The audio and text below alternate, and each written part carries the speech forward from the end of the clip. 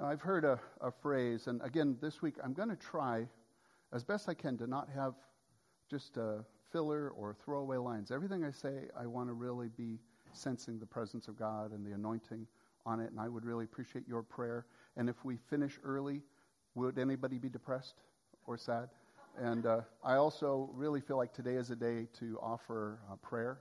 So Lori and I and maybe some of our leadership team, if you have a need, if you need healing, if you need a word, if you need, Angie, you're already in my mind for healing. I've got the anointing oil already queued up right here, Why in the world I don't get stopped at airports when I have this little cylinder that looks like it would be filled with cocaine? I don't know, but they've never checked it. If they ever do, it's like, well, no, it's anointing oil. Do you need prayer? Mr. TSA guy, come on. So, well, I'm riffing it now. Okay. Oh, shoo. So I really do want to just focus on what I really feel is on God's heart for all of us. And this theme is so critical, and in this season in particular, for our church, Abiding Place, but also for the church. And I want to start off by, recognizing that, we are called to love each other. We are called to serve one another, to take what we have been given and then use it for the benefit and the welfare of others, And so I love people who serve. I love foreign missions. But, there's a reputation in foreign missions of what they call the God complex. People come from the United States, and they'll go to a foreign country, and I've seen this over and over, and guys, it's sadly kind of true, where we feel like, well, wait, we have the resources, and you have the need. You've got the questions, and I've got the answers. So sometimes people come with a heart to serve, but in reality, they're coming to serve out of a position of superiority, a position of, hey, I'm the one who is now giving to others. Don't I look good? And it's repulsive, honestly, and people can tell. Jesus didn't give charity.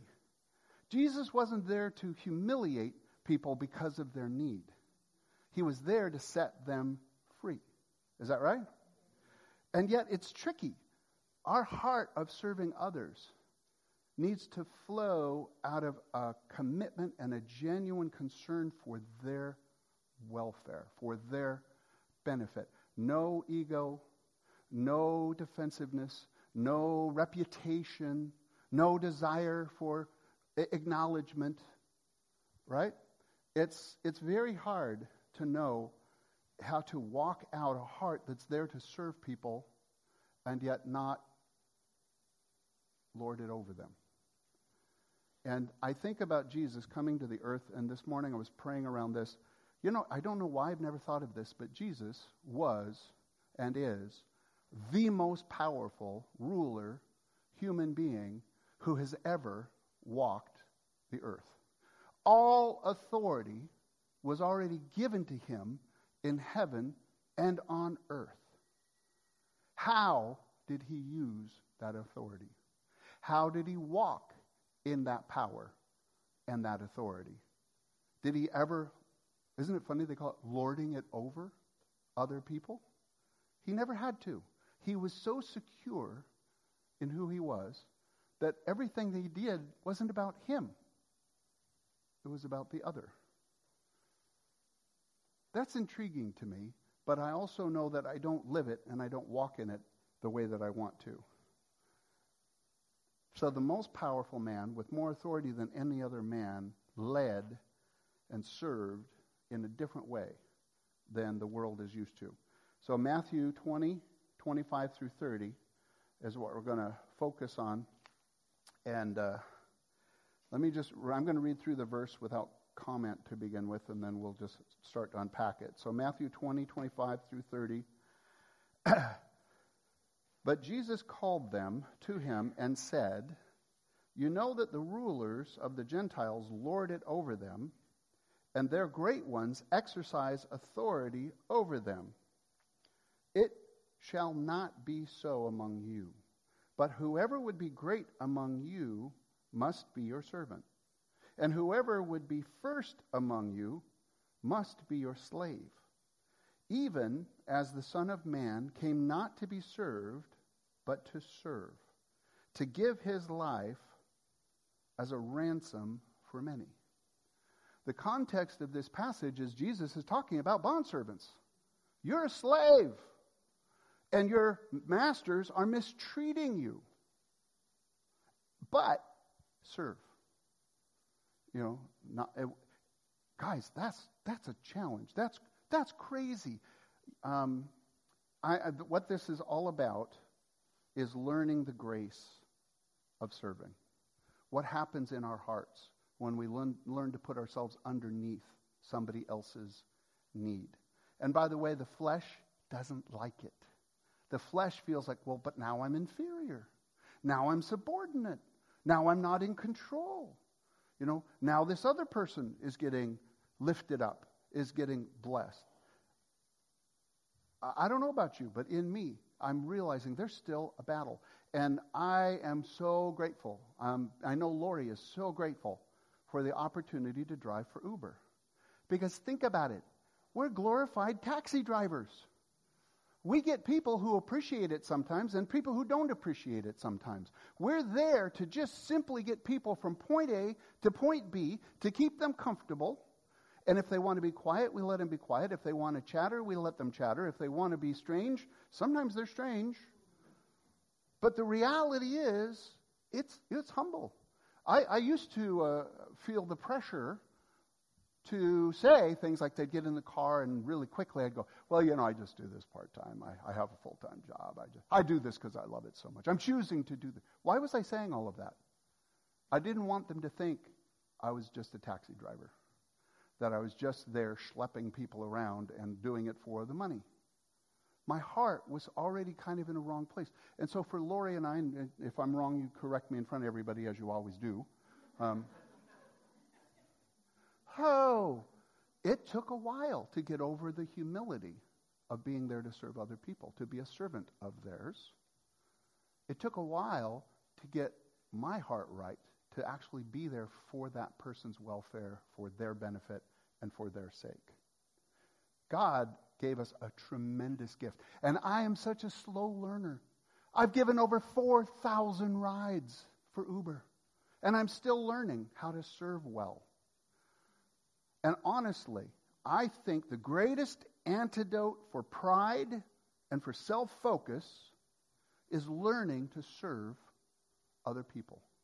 It violates the arrogance of the human soul. It violates the pride that wants to, I'm special and I'm lifted up. And you are. You're already delightful to your Father. You already have significance and purpose. You're already accepted and named among the beloved. What more do you want?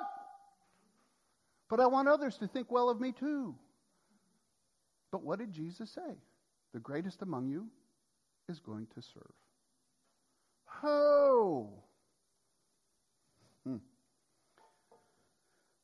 By the way, I am not saying this because Abiding Place needs more volunteers to serve. I'm saying this because the church needs to learn to volunteer to serve. There's a difference. And when I was at my old position, early on, I remember we were at an elders meeting. It was maybe my first year after being ordained, and they're having this discussion that's like, hey, Pastor Jim, our counselor, he's overwhelmed. His schedule is too full. So, if one of you elders are willing, he would like to begin to train you and help take some of the counseling load, and if any of you feel led to do that. And I'm sitting there the whole time rubbing my hands like this, going, oh, man, well, I'm the new kid on the block. I'm not that arrogant. I know these guys would love to do that, so I'll let them volunteer first. I sat through the meeting for 5-10 minutes. Nobody volunteered. I was shocked. And then I kind of reluctantly, well, I would like that. I'd like to learn how to counsel people.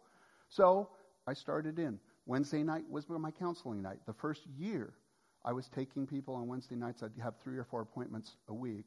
And at the same time, the Lord, I'd finally made my peace with needing quote-unquote secular work, which I don't believe in anymore. Everything is sacred. But I was doing my secular job, and God had so radically blessed me. And by the way, I had turned the job down twice because I'm a knucklehead. It was actually God's provision, and I didn't see it. So I was like, no, not interested. And then the guy talks me into having an interview anyway. then he tells me about the job, and I turned the job down. And he goes, I didn't do a very good job explaining this. Let me do one more time. I was just like, this is crazy. I worked for a marketing firm. At that time, at times, we were making $100,000 a year, over $100,000 a year, in a job where I had freedom to be able to do ministry as well, and I was getting professional recognition. And this was in the early 90s. That's a lot of money. In fact, it was so much money, we didn't know how to spend it. So we gave it all away to the kingdom. No, we didn't do that. I wish we had. I wish we'd had a more generous heart. But I had all that going on in my life. But Wednesdays, when I was doing what I felt called to do for the Lord, when I was there to serve other people, to learn to discern, is the anointing of the Holy Spirit on this time? Are they hearing from God? They're not hearing from my advice clearly. How can I get them to hear from the Lord what His direction is for their life? I'm hosting that.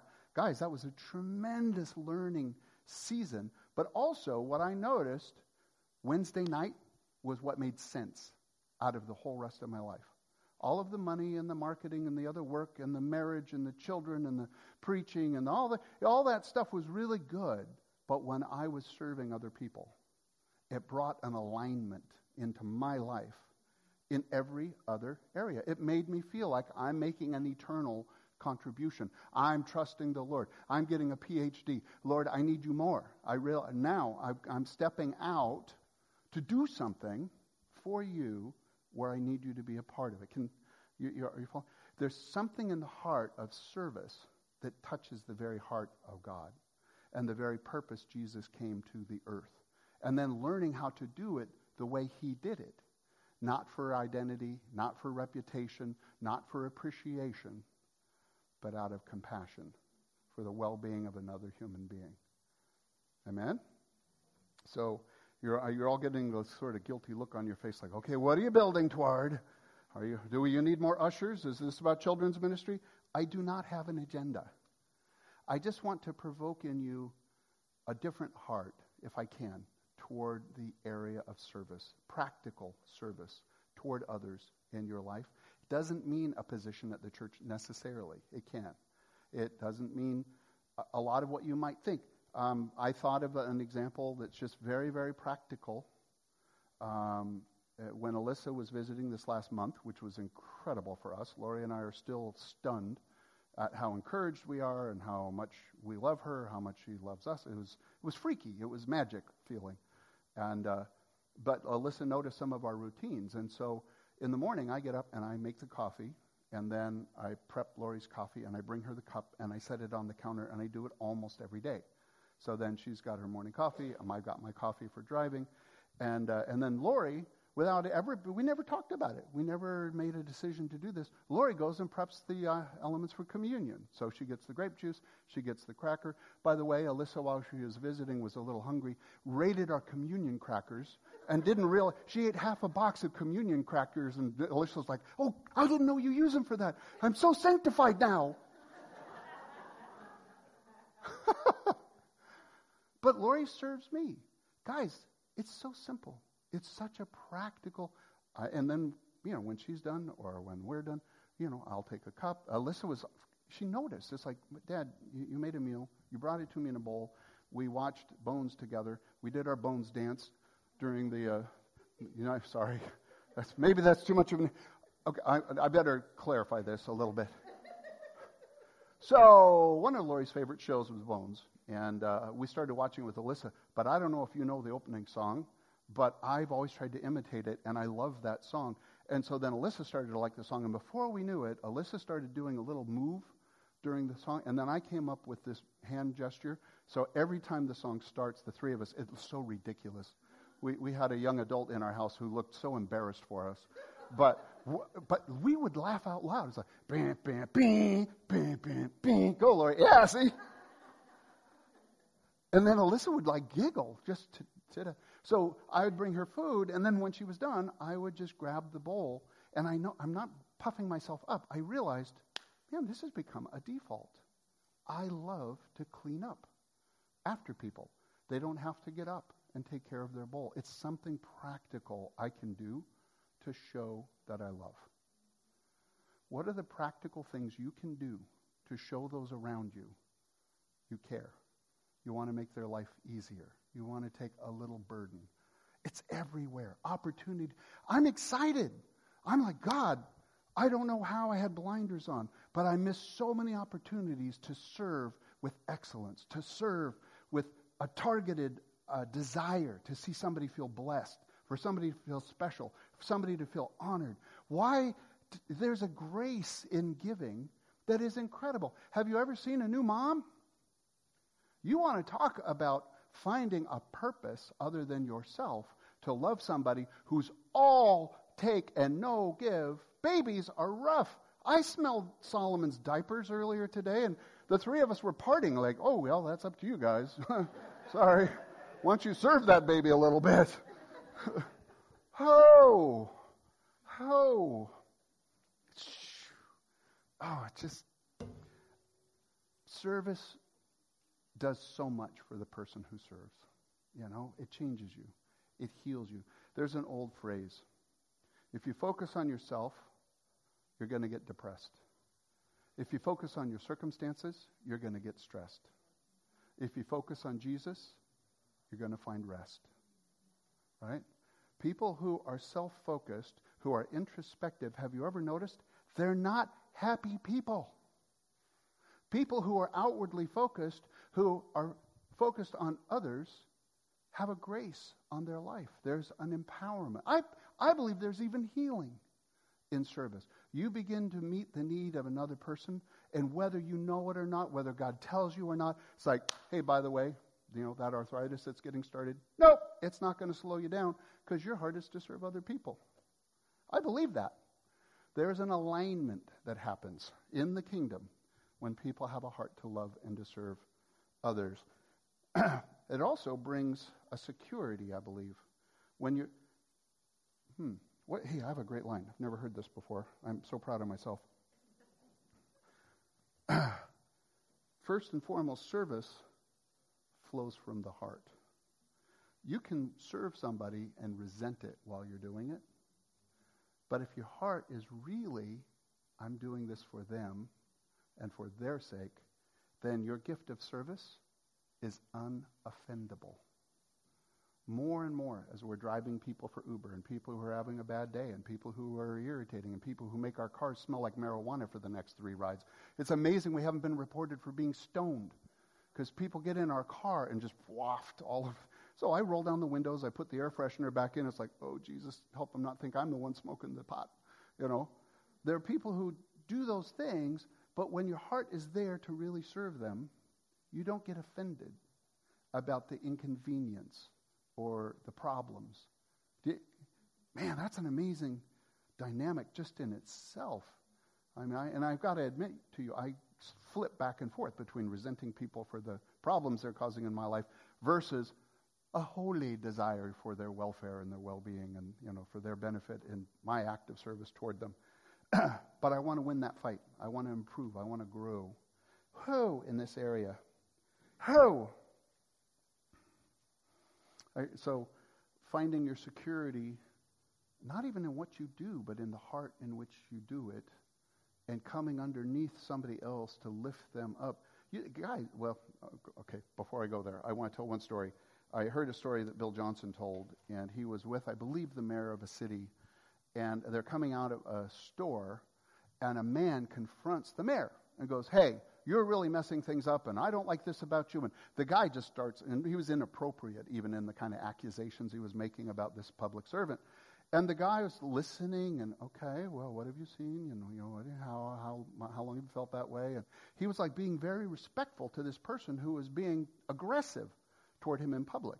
And then the mayor, he said, okay, well, thank you for letting me know your concerns. And the guy wandered off. And then Bill looked at him and said, why did you let him treat you that way? Why did you let him treat you disrespectfully? And I'll never forget, the mayor looks at him and says, well, because I can afford it. I can afford it. He could afford someone being disrespectful, venting whatever they needed to vent, because it wasn't touching his heart. He knew he was serving to the best of his ability. He was unoffendable because his identity wasn't in the thank you he was supposed to get or the appreciation somebody was supposed to show. Wow. I wasn't going to insert this, and I'm not going to tell the whole story, but at one encounter I had with the Lord years ago, the last thing he told me, the third thing he told me in this series of things was that he loved me, which, by the way, is the message of the whole Bible. I love you, specifically, you personally, you eternally, you perfectly. I love you. I'm for you. It's a hard message to receive. We talked about that last week. But then he said that was enough reason for you to love yourself. And I was going through a major crisis in my life, having an encounter with God, reminded of his love, but then for him to put my identity and security down on, and by the way, the person who knows me best, loves me most, and that alone is enough reason for you to love yourself. If somebody else freaks out on you, it's not supposed to shake your world. You're just supposed, oh, that's really sad that they're coming out of this place, right? And I don't know if there's a better engine of getting into that place than having a heart of service toward other people. It just puts you on the right foundation when you're doing it out of the right place, out of a heart that's there to serve. So here's what I want to do. I'm going to move through this kind of quickly. I was thinking, how does this work with the gifts that God gives us? How does service, I know service is one of the gifts, but if you think about it, let's go to Romans 12. These are the motivational gifts. Sometimes they're called the gifts of the Father. These are way people are wired, the things that they want to do if they're operating in the Spirit in areas that God has enabled them. And it's Romans 12. I'm going to start at 6. It says, having gifts that differ according to the grace given to us, let us use them. If prophecy, in proportion to our faith. What is the gift of prophecy about? It's serving the other person. It's speaking under the anointing of the Holy Spirit to bring encouragement, edification, and comfort. Is it so you look like a prophet? Is it so people respect you as a prophet? For some it is. And that messes it up. But what if it's, Lord, let that gift of prophecy that you've put my motivational gift to be able to speak into people's lives, to bring them into encouragement, bring them into courage, God. I want that gift to serve others successfully. If service, in our serving. The one who teaches in his teaching. What is teaching about? Your prep time? Is it about the study you get to do? Is it because teaching makes you feel good and because you like to hear yourself talk? Teaching is about the other person. You're bringing them into understanding. You're wanting to bring them into knowledge. You're wanting to awaken their life to the potential of whatever it is that you are teaching. It's about service. I have never really thought of all of this like this before. The one who exhorts in his exhortation, you're exhorting someone else to serve them for their benefit. In the one who contributes in generosity. So if your gift is giving, you're not giving to yourself, right? You're serving others with the generosity or your provision that you have. The one who leads, it says in my translation, with zeal. And another translation, it says with diligence. So the one who's called to lead other people in any area of service, you're supposed to do it with diligence. And I've often thought about that because when you're serving others, you're put in a position of responsibility. What happens if you don't follow through? It doesn't just affect you. Now it's affecting other people. You're letting them down, and that's going to have a ripple effect, and it's going to have other consequences. But then I did some study and a commentary this morning, and in this passage, it's not even just talking about serving in your gift of leadership well, but it talked about people who want the office, the gift of serving, leading others, because it looks like you have authority, because it looks like you're more mature, like you have arrived. So people want the gift, but in the early church, but they didn't want to do the work. They didn't want to actually do the serving. They just wanted the title. And that's why it says, do it diligently. If you're going to lead other people, lead! Serve them! Get out there and mix it up. Be about what you're called to do and do it with your whole heart. Do it with zeal. Do it with diligence. I hadn't thought of that before. And guys, how many of you have seen that? People in areas of responsibility, a workplace, the church, where they like the title. They just don't like the work. They don't like the serving itself. Man. Sure. Do you need a mic? Do you want a stinky mic? Okay, say it quick and I'll repeat it so it's on the tape.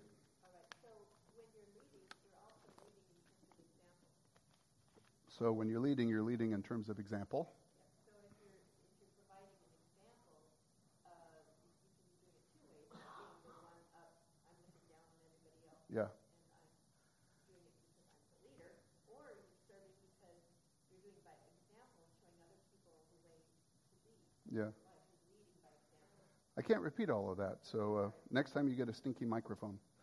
Oh! But that was very, very good. By the way, I looked this up one time in Hebrew. What does it mean to lead? This is terrible. For years as a leader, and I love to see people find their position, a place they serve that God's going to anoint in their life, because the grace that comes on their life is just, you can see it. It's night and day. It's right away. And so I love helping people find their place. And so I decided, well, as a leader, what does it mean in Hebrew to be a leader? And one of the definitions, one of the meanings, just freaked me out. It's the one who is before the people. And so I've always respected people who were reluctant to have the microphone, who were reluctant to lead. I thought, oh, good, look, they're leading with humility. But the reality is, like Lori is saying, if you're called to lead, you're in front of the people. They are watching you. And by the way, what happens in a battle? It's the one in front who gets hit first. And then everybody gets to watch. Hey, how do they do under stress? Hey, look at that. Oh, look at how do they deal with their fear? Because you're on display, you're prominently before the people, and hopefully you're choosing to lead because you've got your PhD and you've learned how to depend on the Lord. Oh, poor, hungry, and desperate. Yeah. Ho. So let's see if we finished up this list. So in serving, teaching, generosity, zeal, and the one who does acts of mercy with cheerfulness. What are acts of mercy? It's serving other people. Just taking care of their physical needs or whatever kind of needs they have. I don't want to spend too much time in this, but I do want to go through 1 Corinthians, the gifts of the Spirit, and think of it through the lens. You can do further study later if you want. But for me, I want to pray around this. What does it look like, all of the gifts that God gives us, if we realize it's for the welfare and the benefit of others? It is to serve with these giftings with excellence. So 1 Corinthians chapter 12, the gifts of the Spirit, for each is given a manifestation of the Spirit for the common good. To one is given through the Spirit the utterance of wisdom. To the other, the utterance of knowledge, according to the same Spirit. Wisdom and knowledge for someone else. It's not talking about you having wisdom and knowledge for your own life. The Spirit has now given you a gift of wisdom or of knowledge to awaken another person to his perspective for their life. How many of you, I'm curious, know that you have given a Holy Spirit anointed gift of knowledge in the past when you prayed with somebody? Wow. Oh, cool. Isn't it amazing? When they know that you couldn't know, when they know, God is speaking to me about this, and all of a sudden, what happens? Their faith level takes off because they're not receiving a word from you. They know they're receiving a word from the Lord, and He's going to empower them to receive it and walk in it. Isn't that it? Come on. And what is really the heart behind that? I want a person blessed. I want that person to hear from the Lord for their welfare and benefit. Hope the kids are okay. All right. So where am I? Okay, so we're talking about wisdom and knowledge, and according to the same Spirit, to another, faith by the same Spirit, to another, gifts of healing by the one Spirit, to another, working of miracles, to another, prophecy, and to another, ability to distinguish between spirits. Every single one of those, if you think about it, is for someone else. It's a gift that God put in you for someone else's sake that you have to choose to walk in. And if you're walking in it for their welfare and benefit, God can empower and energize it and use it. And by the way, when you're walking in that, how many of you have noticed how easy it is, the momentum that happens, the grace when you're walking in a gifting. Lori and I, when we're in Tokyo, we'll have a line of people out the door. We'll pray for 3 hours. And we've already been up for a while, and we've already had worship, and we've already preached. But there is a grace, a momentum when your heart is to bless other people. Now, when we get back home, we unravel, like a Beanie Baby. But in the moment, man, there's just this empowerment because it's for the welfare and the benefit of others. And distinguishing of spirits, we don't talk about a whole lot here, but I used to know a lady at the church where I was a youth pastor, and she had one of the most prominent gifts of distinguishing of spirits of anybody I've ever known, a genuine Holy Spirit gift. And it was funny, I would watch Marie walk into the church, and I would literally see people like, oh, it's Marie. They would turn. Well, they didn't want her distinguishing anything about them. And then one day I saw her start coming into the sanctuary, and this little, ooh, wait, what if she sees a bad creature on me, And I almost turned away, and I thought, wait a minute.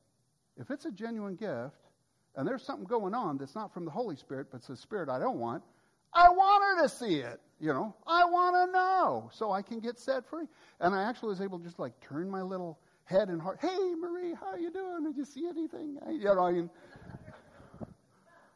Because the gift is for our benefit. It is for our welfare. That's pretty cool, actually. It's a funny story. I haven't told that one in a long time.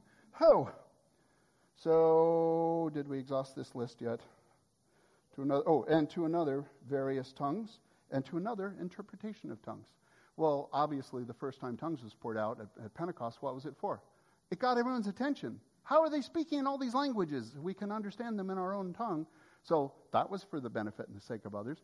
And then the most dominant use of the gift of tongues, and we had a talk with our daughter. She was trying to explain to some of her friends because they know we're pastors.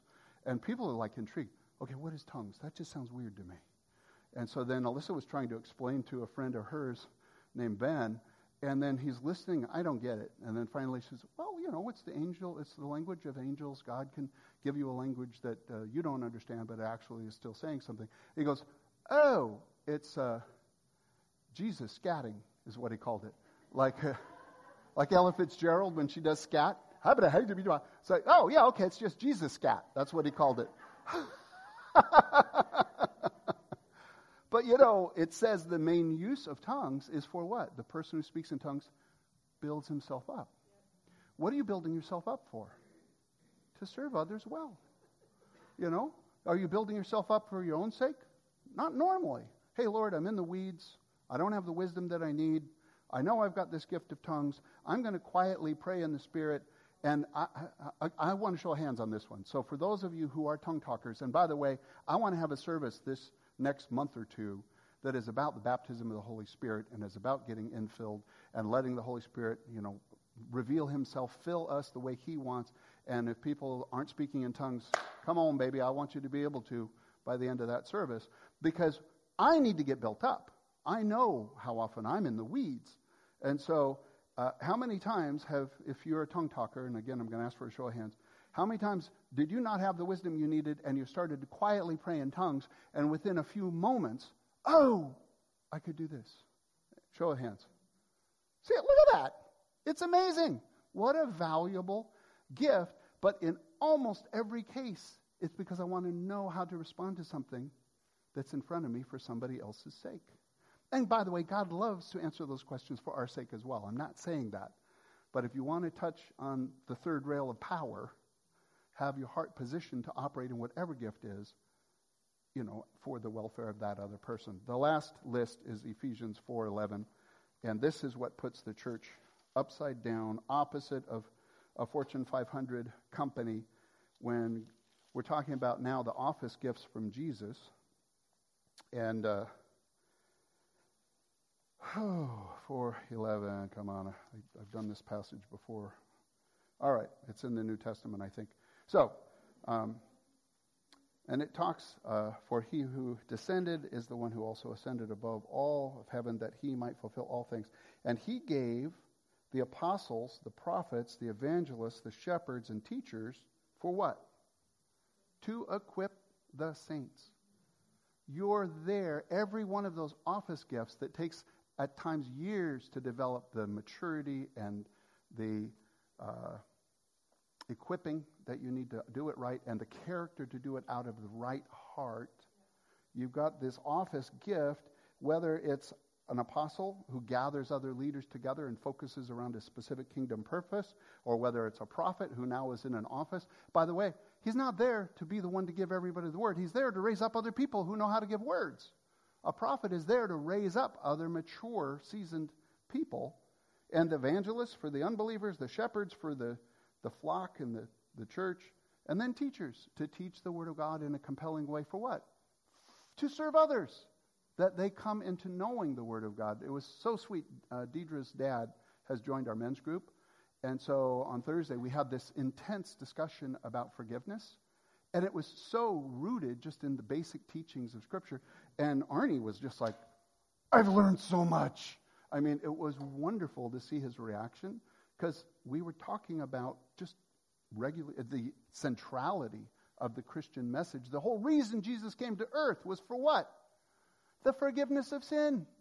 For mankind to be reconciled to you can't be reconciled to a father and still be walking in your sin that hasn't found any healing, any redemption, anyway, you understand. So that teaching gift was very profound. But the church is actually opposite of the world in that we're an upside-down pyramid.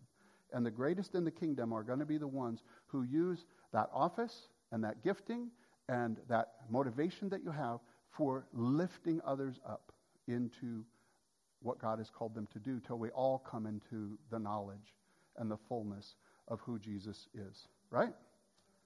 So, as we're wrapping up for my first ending, I found a verse that harmonizes all of this, and then I want to challenge you.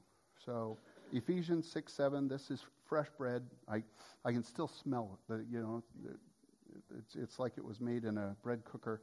Have you guys ever done that? You had a bread cooker that starts bread in the morning, and then when you come downstairs before you've done anything, that smell of fresh bread. Oh man, it makes a house a home. Well, the Word of God is like that for me sometimes. I'll be reading it like this verse, and it'll be like, oh, wow. This house that I have with the Lord right now has become home because He's just nourished me in such a sweet way.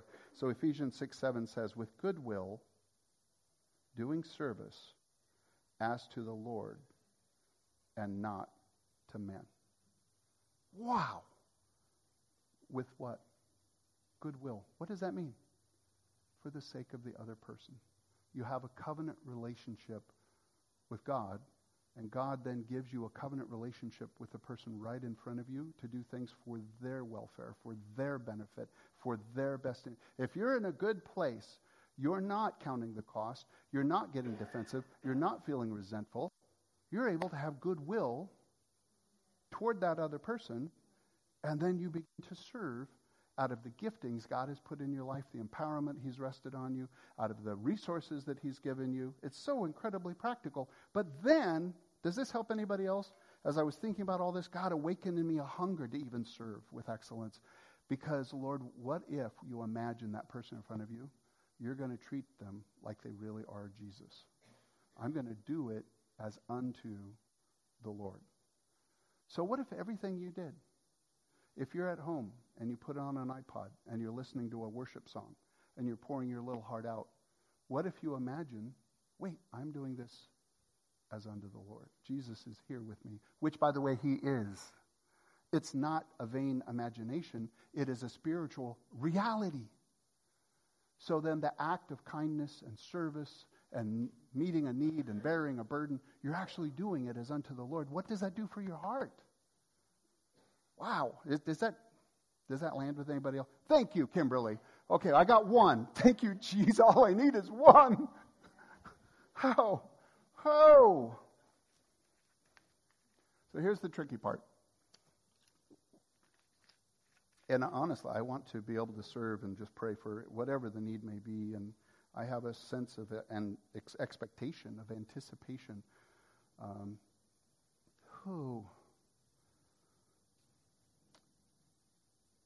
I want to provoke you if I can. I want you to think of practical ways that you could serve each other. We've been talking a lot about this family is getting bigger, and it is. There are going to be more people in the seats.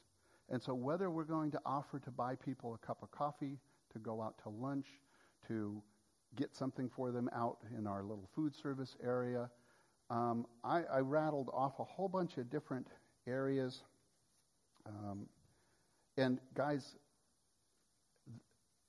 we need people to serve, not for abiding place sake. We need people to serve for their own sake and to do it with excellence, with goodwill toward others, because of others see it as a demonstration of love. It is the practical expression of the overflow and Jesus came not to serve, not to be served, but to serve.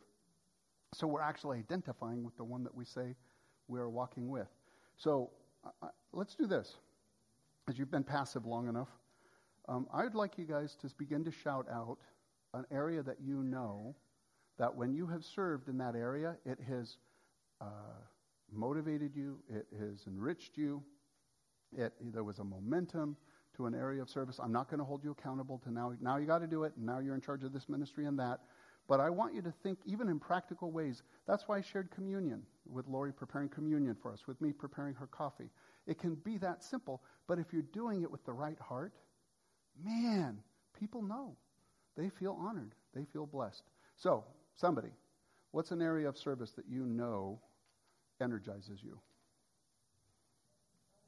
What? Massage? Amen. Yeah, that's an incredible area of service. I'm going to. So what? What, Melody? Teaching Sunday school.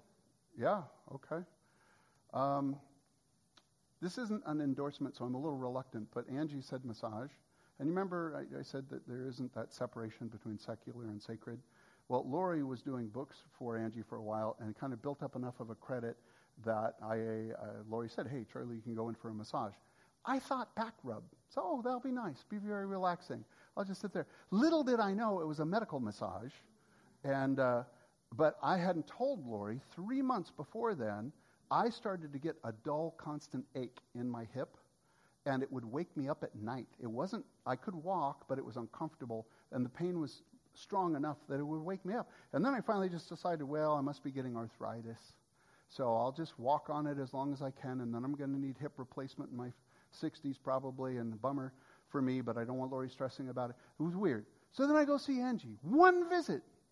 And she's like, oh, hey, by the way, your hip, it's rotated this way, and it's rotated out that way. It's like my legs, like, And so Angie, gets it all back in, and then she spends the next 50 minutes rubbing every muscle that was in spasm. I'm like, this is not a back rub. What's going on? I left her office, and by the way, this always tells me if my hips are out or not. My feet were pointing forward again. It's like, whoa, whose feet are those? Because when I'm out, I walk like Charlie Chaplin. I really do. The pain was gone. It never came back. That is a gift that Angie does to serve other people, and God gets the glory for it. Come on. I mean, I was amazed. I already cut a deal for a hip replacement. How? Yeah. Right?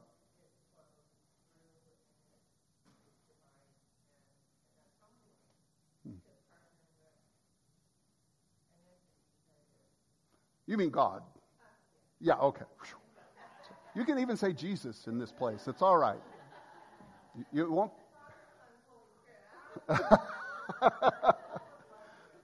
Wow. Yeah.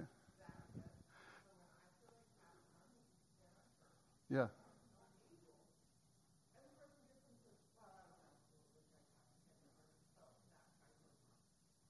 Yeah.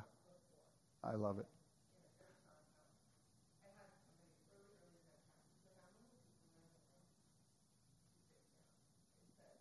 What? Oh. Oh, wow. Okay. And anybody else? What's another area of service that somebody knows really energizes you? Yeah, Marcy. Work? What kind of work? Driving for other people. Well, baby, let me refer you to Uber. But anyway, I get a spiff. Anyone else? Yeah. What?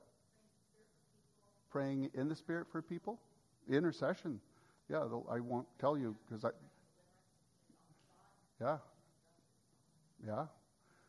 I'm not going to share it with you all because I don't trust you, but the Lord was talking to me about intercession earlier today, so you have to wonder what he was talking about now. Go ahead. Well, I want to challenge you guys. This is actually homework. I want you to just sit with the Lord and ask him, Lord, what area of service can I engage in that I know you're going to anoint, that I know is going to help your people, it's going to build your kingdom, that's going to serve others. And Lord, let me do it with goodwill toward the person I'm serving.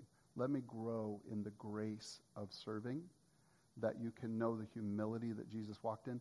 Show me one place where Jesus lorded over anybody when he already had all authority and all power available to him. And give us that same kind of heart as we serve. And guys, just get creative. Don't think cliche. Okay, Charlie, great. Now am I going to volunteer for usher ministry? If that's what God tells you, do it, because that's an amazing way to serve. But in Timothy, I'll end on this. I'm only going to refer to it, but it talks about deacons, and I think it's Timothy chapter 4, and it says that you're to allow the deacons to serve, and those who have served well find boldness in their faith. People who learn to serve, to trust God in their service, who do it out of goodwill and the right heart, their faith grows. I've seen God be faithful. I've seen God move in my life. I've seen God touch other people. And do it again, God! I want to serve more because I've seen success in serving as unto the Lord. That's a good word right there. Whoa, that was worth waiting for. See? You were wondering, what's that? 1 Timothy 4. Is talking about deacons. Oh, so I'll have a second ending now. And I remembered early days of driving for Uber since we started with that story. And occasionally we meet people who are just overwhelmed, stressed out. I had a single mom who had 3 kids.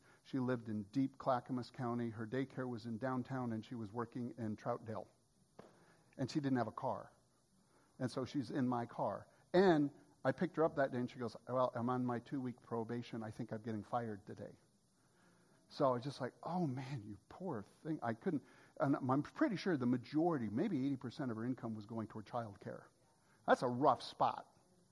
And I know this doesn't sound like much, but we have those opportunities. We've had other opportunities. So, it's like, Lord, I want to do this with excellence. So I went out, and I have one now. I keep gift cards in the center console of my car.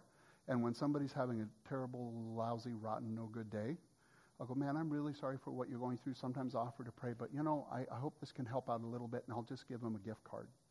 And they will look at me like, what is going on? I've always wanted to see the look on their face because their gift card is almost always worth more than their ride was. And it's like, well, how does that work? It works pretty good. It works good for me. I love that. And by the way, I've been blessed by some of you in this room when I mention that, hey, I get this opportunity to do this pay it forward kind of thing. I've had people unsolicited every time, and I've had riders unsolicited go, hey, here's some money. Go buy a gift card for me and find the right person to give it to. If people know there's a practical way to serve that's actually going to help somebody, most people really want to. You just need to find the thing that you know is going to work. Amen? So I'm accepting donations now for my gift cards. I'm really not, so it's okay. Don't be scared. So let's pray. Father, I just thank you so much. Jesus, you came to serve each and every one of us. And you served in the most amazing way possible. You laid down your life to restore back to us a relationship with an extravagant, loving, heavenly Father. You couldn't have done a greater act of service for all of mankind than you possibly did. And it's your very nature, it's your DNA to only desire to serve others and to see them benefit, to have goodwill toward all that you encountered here on earth. And I believe by the power of your Spirit, you want to awaken in our hearts that same desire, because we are already okay. We are right with you. We are already sons and daughters. And so, Lord, out of a place of wholeness, mature and secure, we can purpose to serve others in their practical needs, in their emotional needs, their physical needs, whatever areas of service you want to awaken in our hearts. I ask for spiritual, Holy Spirit goggles right now for everybody to see needs now that they would have ignored before, and to have an excitement to give out that gift card, to give that massage, to teach in a different setting or situation, to work and drive others to where they need to go the way Lori and I do and Marcy does. God, whatever it is for each one here, let us not just passively say that we know the greatest in the kingdom are those who come to serve, but Lord, help us position ourselves to be one of those people who genuinely loves and serves others for their welfare and benefit. And so, Lord, I just thank you for this message. I thank you for this word, myself personally, and I thank you for the hearts that you're touching even now to awaken in our hearts to be a loving, serving, kind people. I pray this in Jesus' name. Amen. So if somebody would run up and put on the background worship music, I want to make myself available to serve you. Angie's first, though, because she asked for prayer for her shoulder. But if you have a need, I believe we're touching on the heart of what Jesus wants for all of us. And you know, when he's in the room, good things happen. And so, and Angie's fleeing the building. So okay. Well, God bless you all. I hope you have a wonderful Sunday. And